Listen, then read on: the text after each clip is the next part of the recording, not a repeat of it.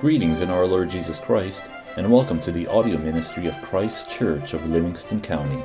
The following are 3 excerpts from a covenant renewal worship service led by Pastor Dirk DeWinkle, teaching elder at Christ Church. We trust you will be edified and ministered to by the Holy Spirit through this audio recording. The call to confession this morning is taken from Proverbs 19, verse 1. Better is the poor who walks in his integrity than one who is perverse in his lips and is a fool.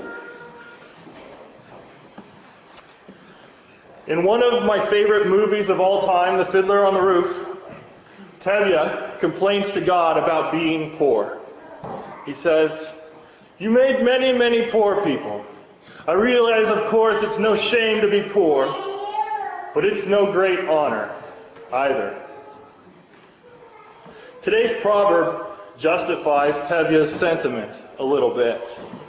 It contrasts poverty and wealth, integrity and foolishness. The proverb teaches that a poor man with integrity does have more honor than a wealthy man without it. A poor man doesn't have to be ashamed of his position in the world. Integrity is a word that we don't come up against very often in our daily lives, but it is a quality that is pervasive in those who attain it. It is something you walk in. Better is the poor man who walks in his integrity. Here, integrity is contrasted with perverse lips, which points to the definition and correct understanding of this word. Integrity means honesty. A man with integrity has a dramatic and powerful commitment to the truth. Interestingly enough, though a poor man with integrity is better than a wealthy liar, poverty is not the result of integrity. Dave Ramsey, the nationally syndicated radio host and Christian financial guru, has a spot where he talks about the qualities of multimillionaires, the extremely rich. They said that integrity is the number one quality found in people who attain great wealth. Every single one of the multimillionaires he was reviewing a book, every single one of those multimillionaires had that quality. They had integrity. In fact, they were fanatical about integrity. Now, this doesn't mean that integrity guarantees wealth, but it is a prerequisite to attaining it. And this is because a man of integrity will not lie to you. He will not lie with his words, his actions, or his promises. If he says it, his word has value. If he shakes hands on it, it's a done deal. Those who do business with him know that they can trust him. On the other hand, a wealthy man, though he has money, is a fool if he has perverse lips. This is the man who swears up and down that he will deliver on his word, and then is found wanting. This is the man who signs on the dotted line, but has not counted the cost. He cheats on his taxes, he cuts corners, his path is shifty, his way unstable, and he is worse off than a poor man who keeps his word, even if he's loaded. Psalm 15 sheds a little more light on this subject. Psalm 15 teaches that integrity has everything to do with right worship. In verse 1 of Psalm 15, "Lord, who may abide in your tabernacle? Who may dwell in your holy hill?" And here is the answer, the rest of the psalm. "He who walks uprightly and works righteousness, and speaks the truth in his heart. He who does not backbite with his tongue, nor does evil to his neighbor, nor does he take up a reproach against his friend, in whose eyes a vile person is despised, but he honors those who fear the Lord. He who swears to his own hurt and does not change. He who does not put out his money at usury, nor does he take a bribe against the innocent. He who does these things shall never be moved." This reminds us of our need to confess our sins. So if you're willing and able, please kneel as we confess our sins.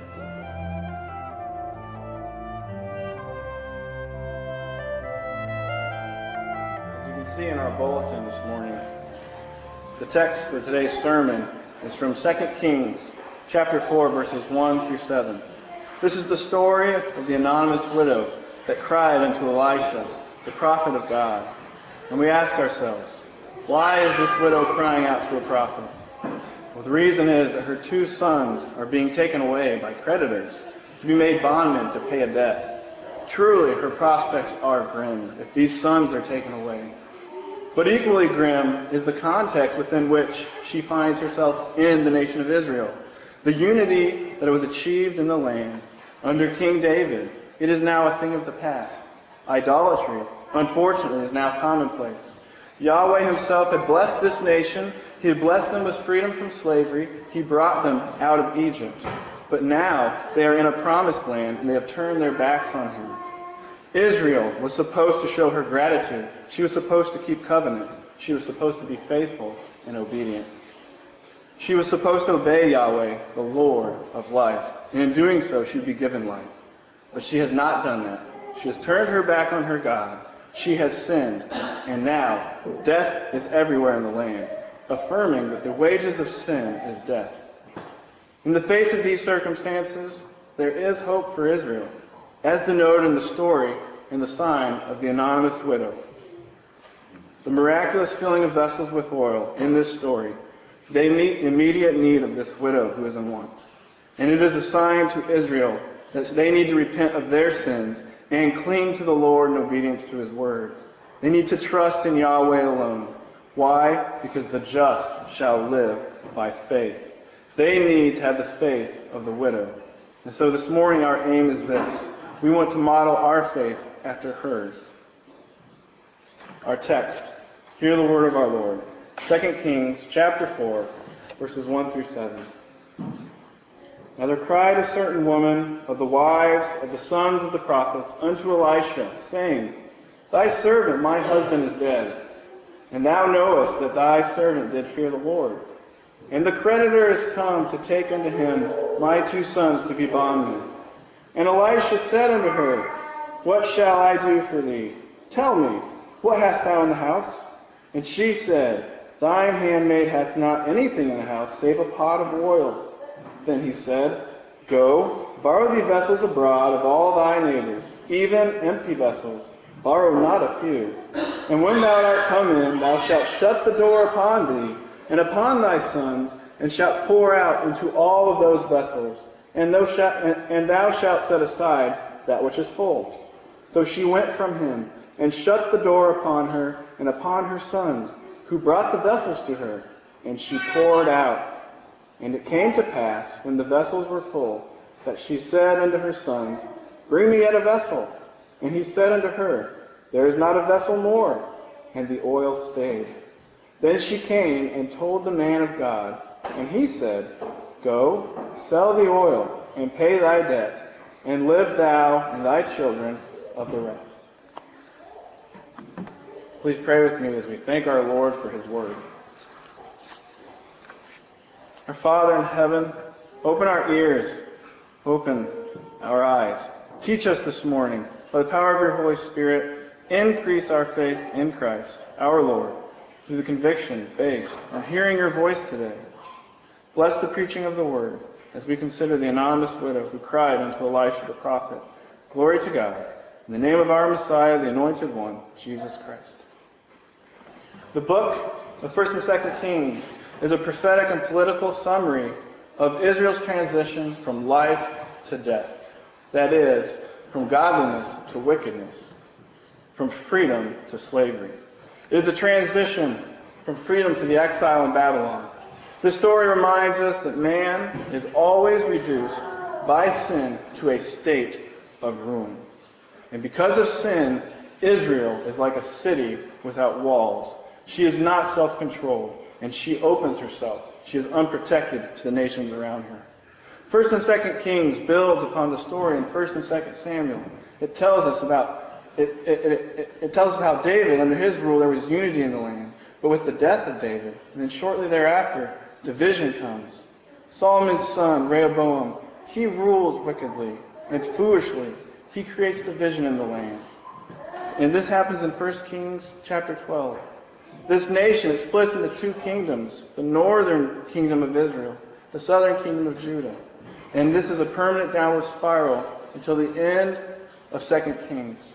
And this downward spiral is characterized by the boring, repetitious sinfulness of idolatry. This story echoes Genesis in a sense. We see that Adam was given an original glory, and then he fell, and he is cast out of the garden. And Israel has this glory, this original glory, when the king is given to him, a holy righteous king, King David. But then we see that the kings on the throne, they too fall, and the nation is cast out of the land. They will be cast out of the garden of the promised land. The story of 1st and 2nd Kings in isolation almost reads like a Western tragedy. But we need to read carefully. As we read this book, we need to be careful because we may think the most optimistic parts of the story, that is, the parts of the story where people are faithful to God, are in the horizon behind you as you move through the text. However, we know, just like the hope found in Genesis 3:15, where God promises the woman in the midst of the man and woman's sin, that a son will come and that he will strike the head of the serpent. He will crush the head of the serpent. So too, in the book of 1st and 2nd Kings, hope is given and presented to Israel. And the hope is this. It is found in the word that comes from the mouths of the prophets. The Lord sends them holy men like Elijah and Elisha. And these men, they tell the divided nation to place their confidence in God alone. They must repent and turn and obey God. Israel must place her trust in God alone. Why in God alone? In Exodus 34:6-7, we know why. You must place your trust in the Lord, because it is the Lord alone who is merciful. It is the Lord alone who is gracious and long-suffering. It is the Lord alone who is abundant in goodness and truth. Yes, it is true that judgment is coming, and because of this, justice demands that God will by no means clear the guilty. But the Lord is merciful, and this gives us hope that He will provide satisfaction. Israel has sinned, as one commentator mentions for the book of Kings. Israel has sinned, therefore she is as good as dead. The prophet's message to Israel is this: cling to the God who can raise the dead. As we consider the book of 1st and 2nd Kings, we should pause and reflect on this as Protestants, because Israel has sinned primarily through tolerating idolatry. And this has led to her openly and willingly participating in idolatry. It's not as though it's just on the side and she's ignoring, or she isn't speaking out against it. She's participating in idolatry.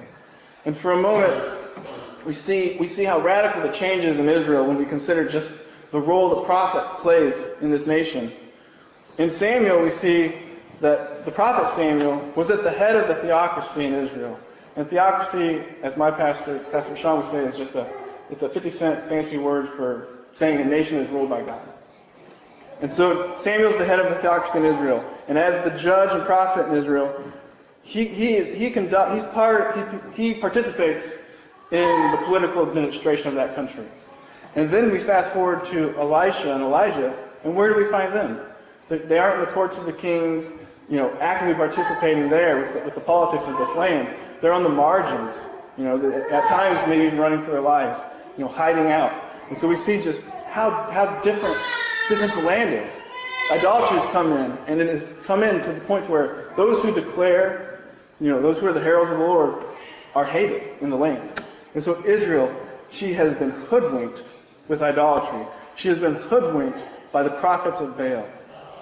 But 1st and 2nd Kings is a wonderful story, because as Protestants, it serves as a warning to us that this is what happens when the church tolerates idolatry. It will always lead to division. It will always lead to death. Idolatry tolerated in any form will always lead to death. Spiritual death, physical death, you name it, all inclusive. And so we should identify with our Protestant forefathers from 500 years ago who maintained the necessity of always reforming the church And they were primarily concerned with reforming the church and her worship of the Lord. And this is why worship is so crucial with a Protestant biblical vision for the world. That as we go out into the cultural wars, the warfare that takes place, it flows from worship. It flows from here. And so we must maintain that all sins, the sins of idolatry cast the longest shadows. Therefore, we must always oppose idolatry. This is why Protestants continue to protest. Let us consider now the verses specifically. In verse 1, this anonymous widow is crying unto Elisha. This anonymous widow, she's somewhat a casualty of war, so to speak. She's a casualty of spiritual warfare, of idolatry. And she comes to Elisha. She has lost in her husband dying, she has lost her protector. She has lost social identity in a certain sense in the community and status. And now she is faced with the real threat of losing her 2 sons to creditors. And we ask ourselves, this woman has come crying unto the prophet, but is she justified in doing so? Aren't we required to pay our debts? Isn't this one of the marks of being faithful to law, to Torah, to being a Christian, being faithful to Christ? Is that we are honest? That we do pay our debts? And we do know that in the law, as we heard this morning from Leviticus 25, that temporary servitude is allowed as payment for debt. However, we know that she is justified. Why? Because the analogy of faith maintains that we must take all of the counsel of Scripture to interpret all of Scripture. And so this widow is justified in coming to the prophet in this circumstance because what is happening right now is not a just avenue for payment by her creditors. Exodus 22, Deuteronomy 10, 18 through 19. We know that God protects for and cares for widows and orphans and strangers in the land. But the men in these stories, these creditors, they aren't doing that. And this is why the widow is coming to Elisha. The widow comes to Elisha and she appeals to Elisha for counsel. She's appealing to God for justice in this situation. This makes us think of the Beatitudes where Christ tells us the merciful will be shown mercy. Well, Yahweh, He wants us to be like Him. He wants this nation to be like Him. He wants them to be merciful. If these creditors were merciful, they would know God's law. And they would know that even though there is a true debt that needs to be paid, they have the ability to forgive it. They have the ability to be like God and not take away this woman's 2 sons, her only hope. Let's contrast this with Solomon's reign. Under Solomon's reign, women appealed to the king in the land for justice. We see this in 1 Kings 3. But not now, not while wicked men sit on the throne. When wicked men sit on the throne, justice is absent from the land, because justice is absent from those kings' hearts. The widow knows she will not receive justice at the courts of idolatry, so she appeals to Elisha. She appeals to God. Elisha's response, he says, "What shall I do for thee? What do you have in your house?" He's inquiring, well, perhaps you may have something. What can we do to sell to help pay off this debt? But she doesn't have anything. Truly she is poor. For all she has is a pot of oil. A pot of oil.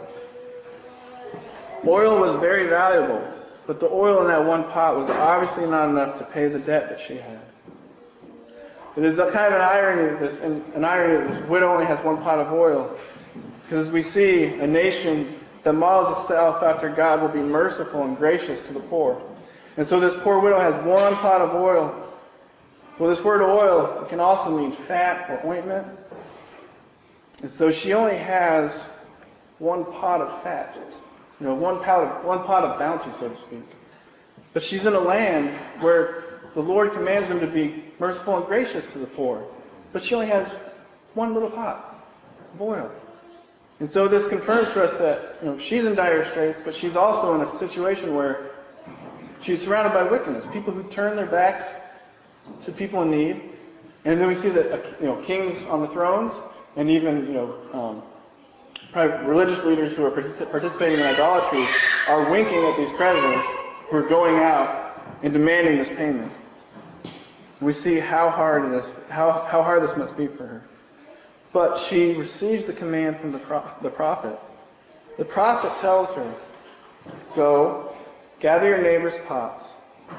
And he says, not a few. But she's supposed to go out and gather a lot of pots. And he tells her that then when she gathers them, to go behind a closed door in her home with her sons and begin to pour. And the widow does exactly that. The widow, she appears foolish to her neighbors, and she runs out and gathers pots. Now I'm sure that people might look sideways at her. Why are you collecting empty pots? What are you going to do with my empty pot, my empty vessel? She obeys the prophet's command to the letter. And we see, like the manna that descended to Israel and fed Israel in the darkness of night, so too in the wilderness of her circumstances, this widow behind the night of her closed door, to her God sends oil. She pours and pours until she asks her son, bring me another pot. And there is none. And the oil stays. The widow, she does not presume upon the word of the prophet. So she returns to him. It would have been obvious to us, I'm supposed to sell this oil. I'm supposed to sell it and then go pay my debt. But the prophet didn't tell her to do that. He just told her to pour out oil. So she returns. She does not presume upon his word. She says, I have oil. What am I going to do with all this oil?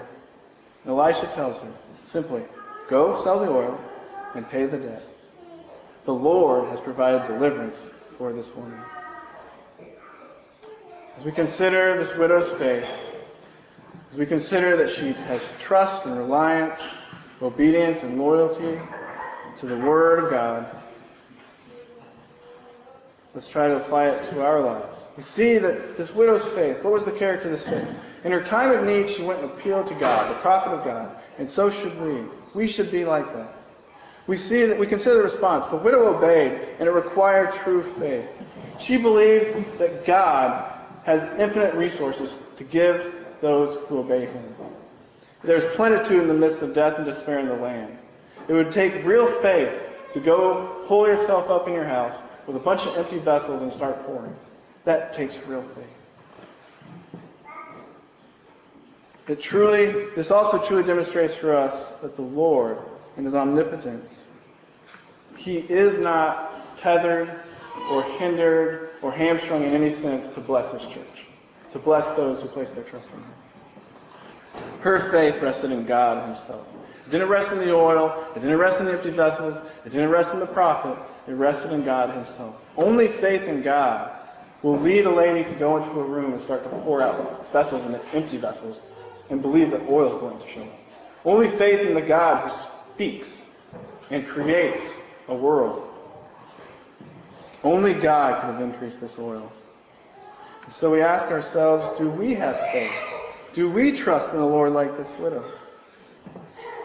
And so for some of us, let's get granular and consider specific examples. Perhaps you are a wife at home.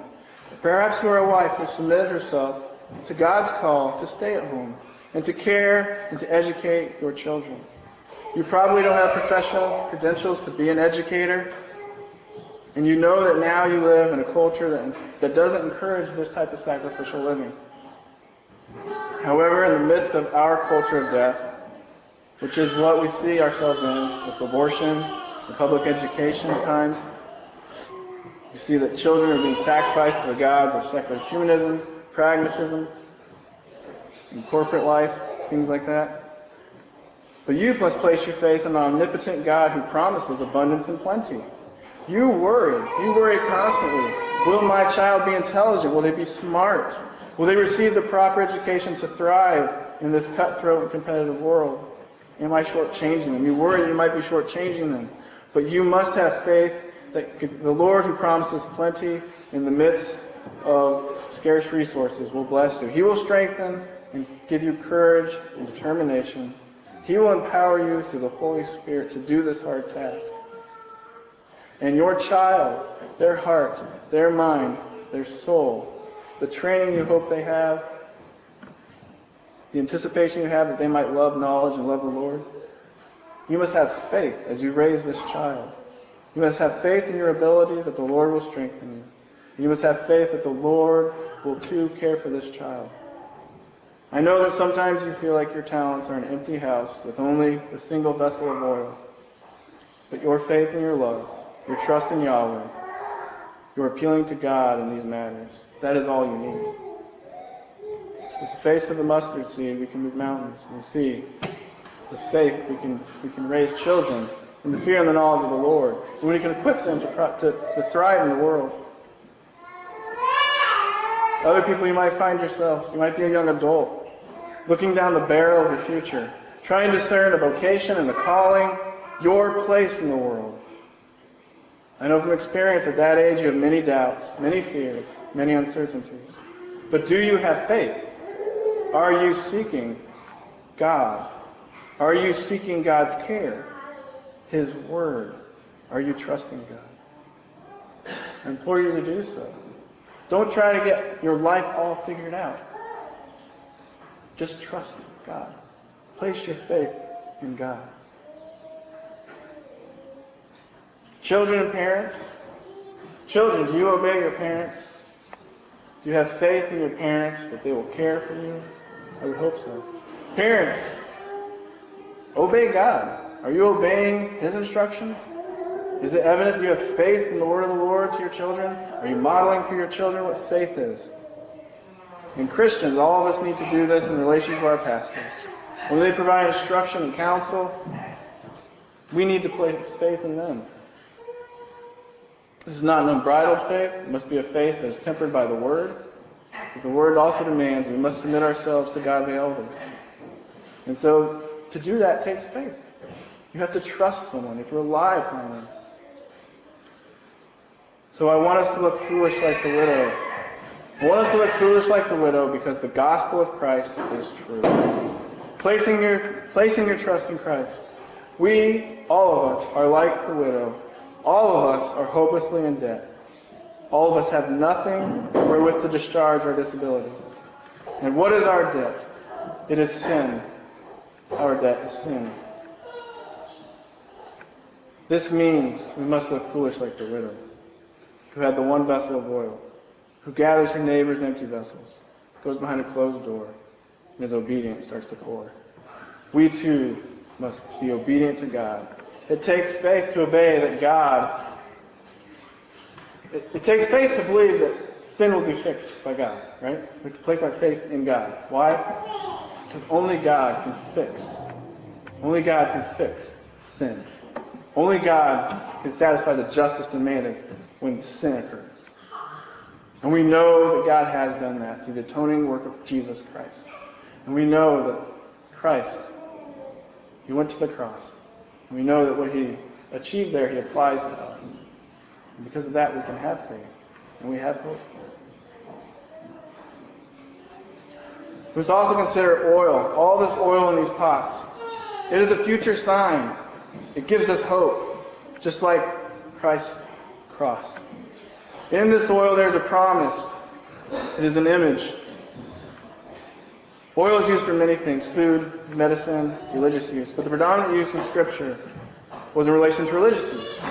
Oil was used to anoint and set things apart as holy.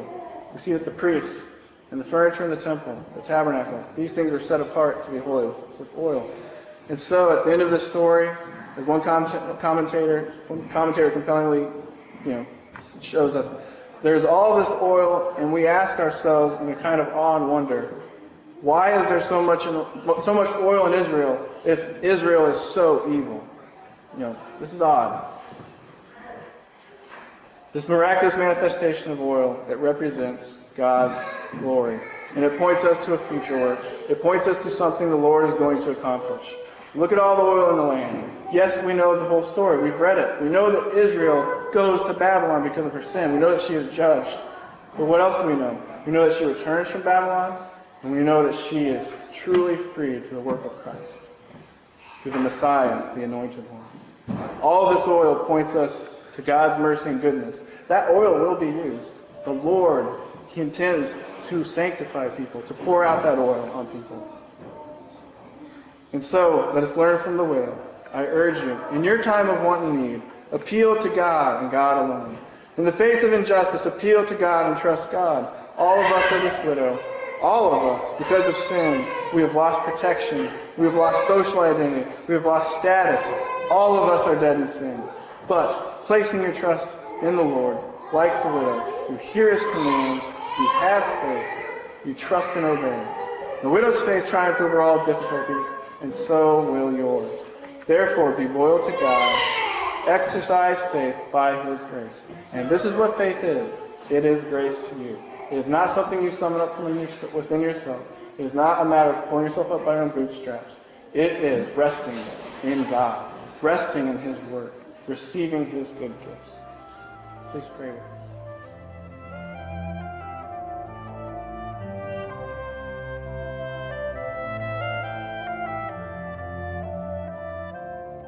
Jesus came to save the lost, the sick, and the sinners of this world. The good news of the gospel is essentially a message of hope and a glorious hope. This is the kind of hope that can make us free from the worries and cares of this world. The only snag is that the gospel of Jesus Christ demands humility. Humility is the prerequisite for this hope.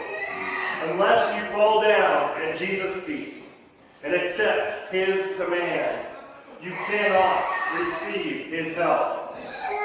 We must give up our own pride for Christ's grace. However, the trade-off is worth it. The gospel is a good deal. Its value is worth more than you have, and the price is right. The gift is eternal life, and it's free. For you, that is. Jesus had to die for it. But the end result for us is new life. A life of service and gratitude, but in God's economy we are given much more in return. So as we partake of this meal, let us do it with gratefulness for Jesus' sacrifice in our life. Thank you for listening to these excerpts from the worship service of Christ Church of Livingston County. If you would like further information about anything in these messages, the Bible, about Christ Church of Livingston County, or wish to make any other related inquiry, please feel free to contact Pastor Dirk DeWinkle through our website, ChristKirkMI.com. That's ChristKirkMI.com. Again, thank you and blessings.